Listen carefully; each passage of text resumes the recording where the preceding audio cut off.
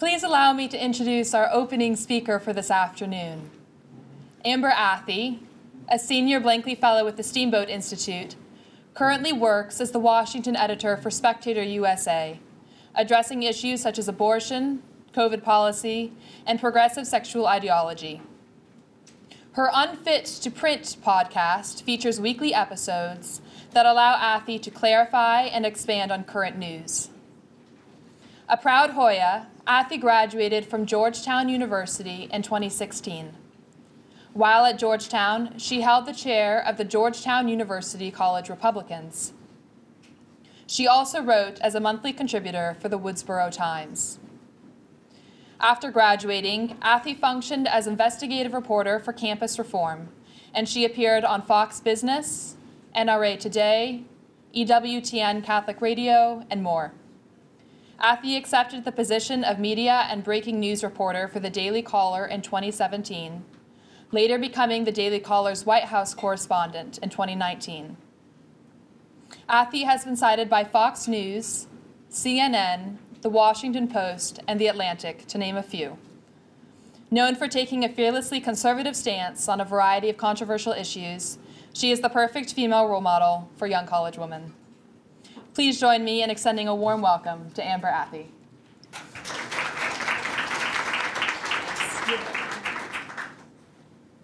Hi everyone, so good to see you all here today. I am going to tell you guys how to stand up to the woke mob, which I've had more than a few run-ins with, unfortunately. But I want to start by telling you guys a story about how I actually got involved with the Clare Boothe Luce Center for Conservative Women, because I think it's pretty informative as to why I react the way I do when people try to cancel me, because they had my back way back when. And so I know it can be really hard when you're in college and it seems like everyone around you is super liberal, and not just liberal, but hardcore progressive, right? Like they don't believe in basic principles of free speech or open dialogue. They just want to silence everybody that disagrees with them. And they end up lobbying a lot of personal insults to you. You feel like you are really isolated. And that can be really difficult. So I understand, why a lot of people choose not to stand up when they're faced with this backlash, because I've been there and I know how hard it can be. But Clare Boothe Luce Policy Institute, now Center for Conservative Women, apologies if I make that error a couple times, really helped me form a basis of how to be able to stand up for myself on campus and why it was so important to do so. So back when I was chair of college Republicans at Georgetown, my junior year, my friend Mallory approached me and she said, "Hey, I'm affiliated with this group, CBL, and we really want to bring Dr. Christina Hoff Sommers to campus. And we think it'd be a great speech. She'll come talk about feminism and what's wrong with it, and we'll probably get a pretty good turnout." And she said, CBL is going to organize everything, so don't worry about it. So I was like, all right, great. That's one less thing on my plate that I have to deal with as chair. Please, Mallory, take the reins. We'll do this thing. And as soon as we put the event up on our Facebook page, the outrage started. I mean, it was probably the worst backlash that I've received in my entire time at Georgetown, and I received a lot of backlash. So these leftists on campus went absolutely nuts. They started contacting the administration, claiming that I was creating an unsafe environment for other students, and I had to meet with our student advisor to talk about how to ensure the speaker's safety and our safety during the event. We had to have plainclothes police officers there to make sure that people didn't interrupt the speech or try to harm anybody. And the social media backlash was probably the worst, because I would say for probably 2 weeks straight, we were just getting a nonstop barrage of personal insults, people calling us racist, sexist, homophobic. I was personally called a misogynist, which I guess makes me a self-hating woman, right? That's what they say about conservative women. They're like, oh, you're a traitor to your gender. It's such a weird argument, but that was what they said. And at first, I was so annoyed. I was like, man, these people are awful. Let's just get this event over with. And a lot of people in our club were of the mindset, this is going to be our last big controversial speech, because it was so emotionally exhausting to have to constantly be battling these accusations. But we ended up going through with the speech, and CBL was there. They recorded the whole thing. They got amazing videos and photographs that are still all over the internet of these protesters standing in the back with signs that said anti-feminist and rape culture apologist and all these other ridiculous things about Dr. Hoff Sommers. And she was great too. She laughed about the whole thing. She thought it was hilarious. But the speech went off pretty much without a hitch, besides the silent protesters in the back and the safe space that took place next door. But afterwards, CBL actually posted the video of the speech on their YouTube channel, and apparently Georgetown didn't like it very much that their students looked absolutely ridiculous trying to protest this very inane, normal event that just was celebrating free speech and open dialogue. So Georgetown actually reached out to me, and they were furious. They said, "You did not get permission to post this video on YouTube, and this is a private university, and you need to take it down immediately or we will take action." And to be totally honest with you guys, I was freaking terrified. I thought, I'm gonna get in trouble with the administration, I'm gonna get kicked off campus, I'm not gonna be able to graduate, I'm done, like this is it. Well, luckily, we forwarded the email to CBL, and they responded and they said, "Don't worry, we're gonna take care of it."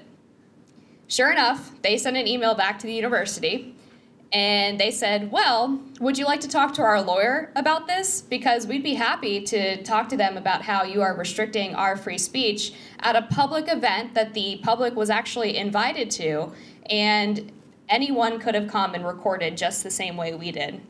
And Georgetown immediately backed down. The student advisor emailed me back and said something along the lines of, "Well, I really wish you hadn't posted it, but it's fine, I guess." So, small victory, right? We were able to keep the video up. And I was stunned because here I was a day earlier thinking my college career was over, I'm never graduating, everything is awful. And just with a little bit of pushback, the university immediately caved. So CBL really gave me that foundation of just standing up for yourself, even the tiniest bit, can make a huge, huge difference. And it's really important to have allies in that fight, because if one person standing up for themselves is powerful, then imagine multiple people, if not an entire group, right? So fast forward a couple of years and many cancellation attempts in between. We'll just go to the latest one. Back in the summer of last year, I started working for a radio station called WMAL, and it's a local conservative station here in DC. It's basically like the preeminent conservative talk radio station in DC. And I was hosting a show part-time 2 days a week called O'Connor and Company with two other amazing women and Larry O'Connor. And I was doing that for about 6 months, and the State of the Union rolled around. Now, I don't know if you guys remember this. You all seem like pretty well-dressed ladies, but Kamala Harris was wearing probably like the most atrocious skirt suit that I've ever seen.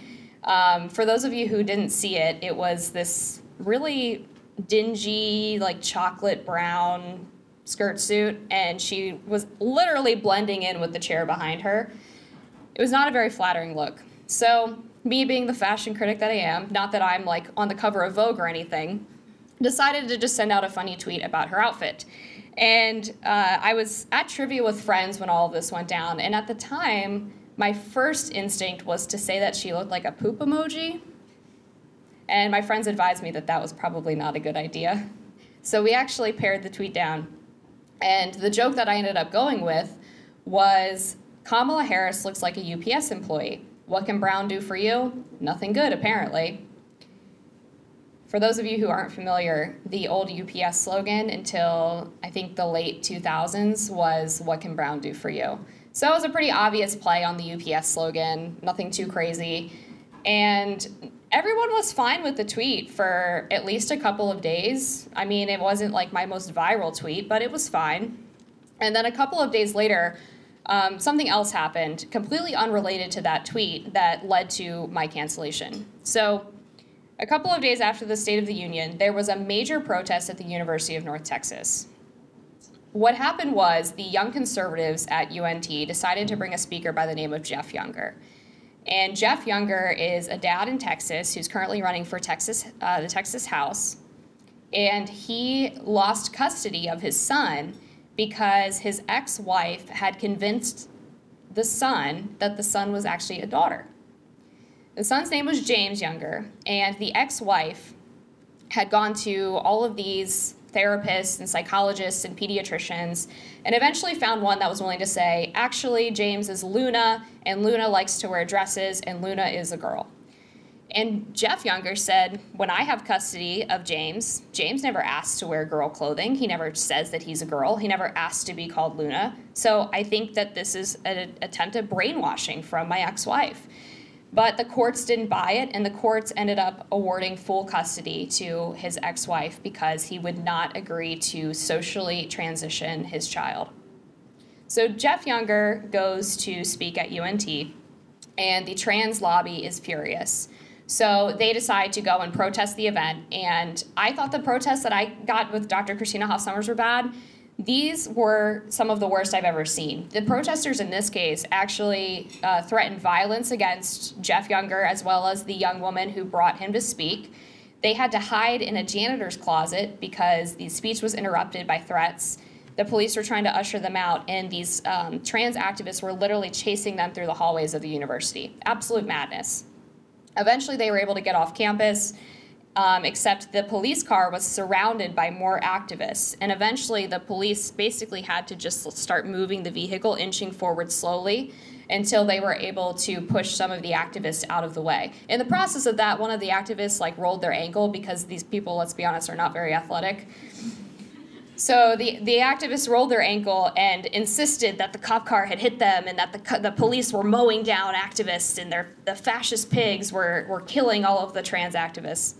And that became, for the left-wing media, the dominant narrative of the speech. Not that the left-wing activists were threatening violence to try to shut down a speaker that they disagreed with, but that they had also tried to block a cop car, but somehow it was the police car's fault for trying to get those people to safety. So that was the impetus for an article that ran in the Rolling Stone, actually, by a guy named Stephen Monticelli, who's a freelance journalist. And Stephen Monticelli was boasting all over Twitter and in the replies of various conservatives talking about how the police had essentially killed a protester. I ended up responding to him and just with a video of what happened, right? You can't dispute a video.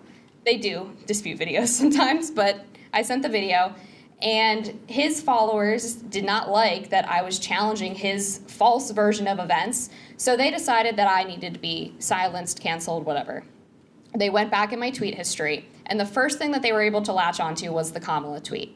And without the context of the State of the Union outfit, they insisted that the UPS joke and What Can Brown Do For You was about Kamala's skin color, not the outfit that she was wearing. They started sending emails to my employers. They were trashing me on social media. Every trick in the book that the left has to try to shut you up. And I'm really grateful to work at The Spectator, which sees this kind of stuff and laughs. And we actually trolled them a little bit on Twitter because one of the individuals who had emailed them claimed to be a subscriber and said they were canceling their subscription because I'm an awful racist. And we searched through our entire subscriber database and found out that they were not actually a subscriber and were using a fake email. And so we just blasted them on social media and we're like, look at these idiots who think they can, shut down our reporters because they claim to be a subscriber and they're just total liars. Because ultimately the people who are trying to go to woke corporations or go to conservative outlets and claim to be making a big splash when they are boycotting these institutions usually don't actually traffic them at all. And that was the case with the radio station. A bunch of random trans activists were emailing the corporate headquarters for WMAL, and they're owned by a company called Cumulus Media, and insisting that they were going to stop listening to the radio station that they didn't listen to in the first place because, again, I was an awful racist. And unfortunately, when you have conservative media that is owned by these large corporations that don't understand why we say the things that we say, why we believe the things that we believe, and don't also believe them, they're really quick to give into the mob. So a week after they started sending these emails, I received a phone call from corporate. It was a woman from Human Resources and a guy from the local executive board of the radio company. And they told me that I was going to be terminated effective immediately because I had violated the social media policy with my racist tweet about Kamala Harris. And I tried to challenge them. I asked them, do you realize that this was about Kamala Harris's outfit? It wasn't about her skin color. And it sounded like they were reading from an HR script. They didn't give me a chance to defend myself, really. They just said, sorry, you're not getting anything from us. That's it. You're out. And, don't let the door hit you on the way out. And at first I was really upset because I really loved doing the radio show. I loved my co-host. I really liked the opportunity to speak directly to people in the DC area. And so it was really sad to lose that. But over the next month, as we tried various tactics of trying to get me back on the air, from other hosts at the station trying to appeal directly to corporate, I believe there were emails sent to the CEO, there were meetings with the local executives, and nothing seemed to be working. They weren't budging. And ultimately, I thought back to the various times that people had tried to cancel me and what worked and what didn't work. And I remembered CBL standing up and refusing to be kowtowed. I remembered a previous cancellation attempt where I had apologized, and it only seemed to infuriate the mob even more. So I decided that I was going to go public with what happened to me. I was going to be unapologetic, and I was going to put these people on blast. So a month after I was fired, I launched an all-out assault. I contacted everybody I knew in the news media that I was going to have an article coming out in The Spectator about why I was no longer with WMAL. I published the article, and it immediately took off. It was covered by the New York Post, Daily Mail, Daily Wire, Daily Caller, pretty much any right-of-center outlet you could think of, as well as CBS's Inside Edition. It went absolutely nuts because everybody could see how ridiculous their logic was and their reasoning for me being a racist and for me being fired. And after the article went bonkers, I ended up getting a bunch of media hits out of it. I was on Tucker Carlson. I was on, again, I mentioned CBS's Inside Edition. I did pretty much every right-of-center show you can think of. I think I did 60 interviews in the course of 6 days. So it was pretty exhausting, but it was really cool because I got all of this attention on my story. And every person who watched me on one of these media hits heard me tell them to go to cumulusmedia.com and email this email address and tell them exactly what you think about what happened. Because if the left is going to utilize this mob-like boycott-esque behavior, it's proven to be effective. Clearly the corporations listen to 3 or 4 emails that come in from the left. Why not show them how powerful conservatives can be when we feel that we've faced an injustice? And in the end, I suspect that Cumulus probably received about 30 to 40 times more emails about how wrong they were to fire me than they ever did about me being a so-called racist. And I think there's a good lesson in that because Cumulus Media is going to think twice and maybe 3 times the next time something like this comes up and they're thinking about firing somebody for saying something totally innocuous, right? They're going to remember back to the time when it ended up being more difficult to fire me than it would have been for them to just tell the woke mob to buzz off. A few lessons that I learned as well. I think it's important to just never apologize to the mob because the mob doesn't believe in apologies and they don't believe in forgiveness, right? When you apologize to the mob, what you're telling them is that their behavior was effective. You are incentivizing them to continue these harassment campaigns against other individuals because the apology says, I hear you, I agree, and I'm sorry. No, we're not sorry, are we? No. Why should you be sorry for saying something conservative, saying something that they disagree with? That's part of life, is that people disagree. You shouldn't be sorry for that. Now, if you make a genuine mistake, that's a different thing. But if they're just coming after you because you said, yeah, biological men shouldn't be allowed to play in women's sports, then don't apologize to them. You don't owe them an apology. You don't owe anybody an apology for having your own beliefs. And even worse, when you apologize, the mob's not satisfied. They want more. The whole point of progressivism is not to get what they want and then be happy. They get what they want, and then they want to go 10 steps further. So if you apologize and give in or stop talking or do whatever it is they want you to do by going after you, then you are, again, telling them, All right, now you can move on to the next one and you can go do the same thing to somebody else. So you're paving the way for them to do this to your friends, your family members, your community, every time that you apologize. I also think it's important to find a group of allies and community members who are willing to stand up for you as well. Because again, it can be scary to do it by yourself. And there have been times where people tried to cancel me and nobody stood up for me and I was left by myself, and it was an awful feeling.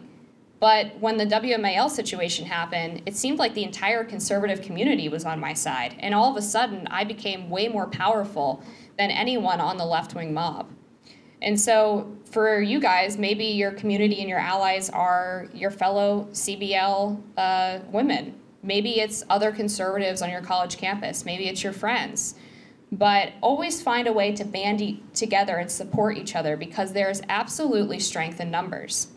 Ultimately, the left-wing people on your campus who are coming after you are a small vocal minority, right?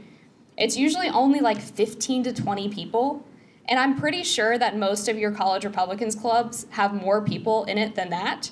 And if not, there's probably enough conservatives who aren't affiliated with a club to form a coalition that is able to fight back so much stronger than the left mob might do. It's also important in these times when people try to cancel you to be able to find comfort in your family and friends. Because in those moments where you are left alone and you feel like you're the only one standing up for yourself, then you have to be able to have that support system just to remind you who you are. When someone is telling you all day, you're a racist, you're a homophobe, you're sexist, what have you, no matter how strong of a person you are, that can start to get in your head and it can start to affect your mental state, right? It can be very isolating, very difficult. So always make sure that you have people in your corner and relationships that you depend on that can remind you of your sense of self, of the things that you really are, and remind you that whatever they're saying about you doesn't matter, because those people, they're gonna hate you no matter what you say, because you're a conservative. That's just how they are. But there are tons of people who are going to remind you that you're loved and that you're valued and that you're cherished. So make sure that you lean on those people in those hard times when people come after you. The biggest thing that you have to remember is that we have to fight back. Because if we keel over and sit down every time the left tries to challenge us, there will be no conservative activists left. Because they will challenge you on anything and everything, and they will keep going until all of us shut up. That's the left's playbook. It can be really hard to be that first person to stand up, but I absolutely promise you, if you defend yourself and you stand up for yourself, not only will you get a bunch of people reaching out to you privately telling you that they're proud of you and they believe in what you're doing and they support you, but you're also going to see other young women follow in your footsteps because they are going to be inspired by you. You can be a real leader and pave the way for your fellow future activists if you refuse to be silenced in the face of people who want nothing better than to be able to have a free forum for them to espouse their ideas and implement their policies without any pushback. So please, please, please fight back. I believe in you guys. I know that you can do it. The fact that you're here today tells me that you are all strong enough to handle anything the left is going to throw at you. So just stand strong. Know that I'm in your corner. All of these ladies are in your corner. This entire organization is in your corner. And with all of our help, we are absolutely going to take the country back. We're going to champion conservative values. We're going to say that women are women and we are special and we are strong. And we are absolutely going to win. So thank you guys. I think I have time for like 2 questions.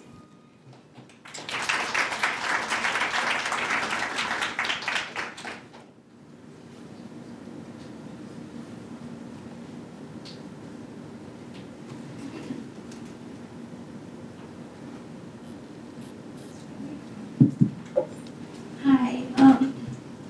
It seems like we kind of have a problem in Congress with some Republican members of Congress kind of caving in to the left.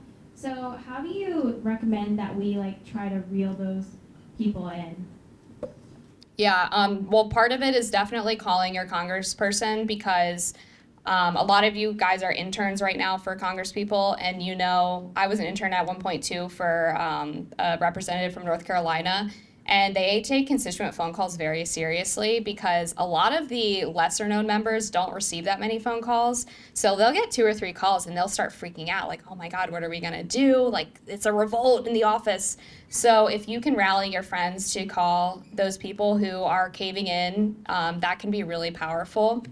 And then outside of that, I would say try your best to work for members that you really align with politically, because they need really good staff. And there's a lot of people on Capitol Hill who I think are doing really great work, and it's not seen by as many people as it should be because maybe they don't have as talented of staff or they just haven't gotten the PR that they deserve.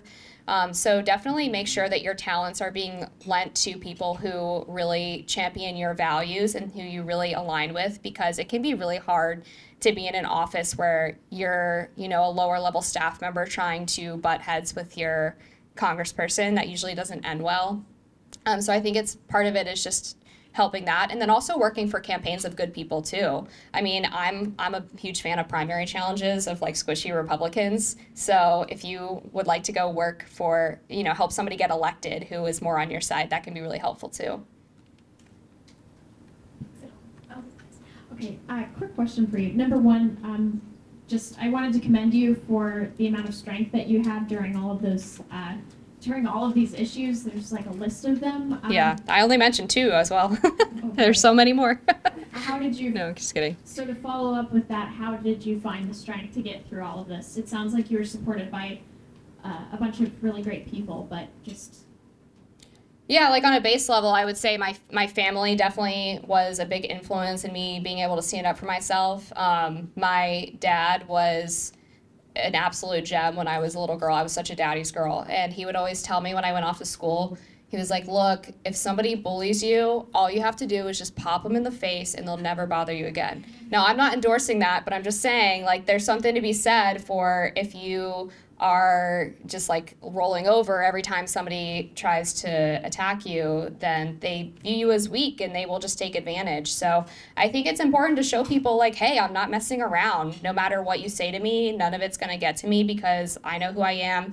And then the other part of that is developing a strong sense of self, like knowing who you are and feeling really confident in yourself and having that like high self-esteem, which I'm sure all of you do, because I can see like just from you guys being here, you're really confident in yourself and your beliefs. And so that can go a long way too, is just knowing that you are on the side of truth, on the side of being right. That can give you strength as well.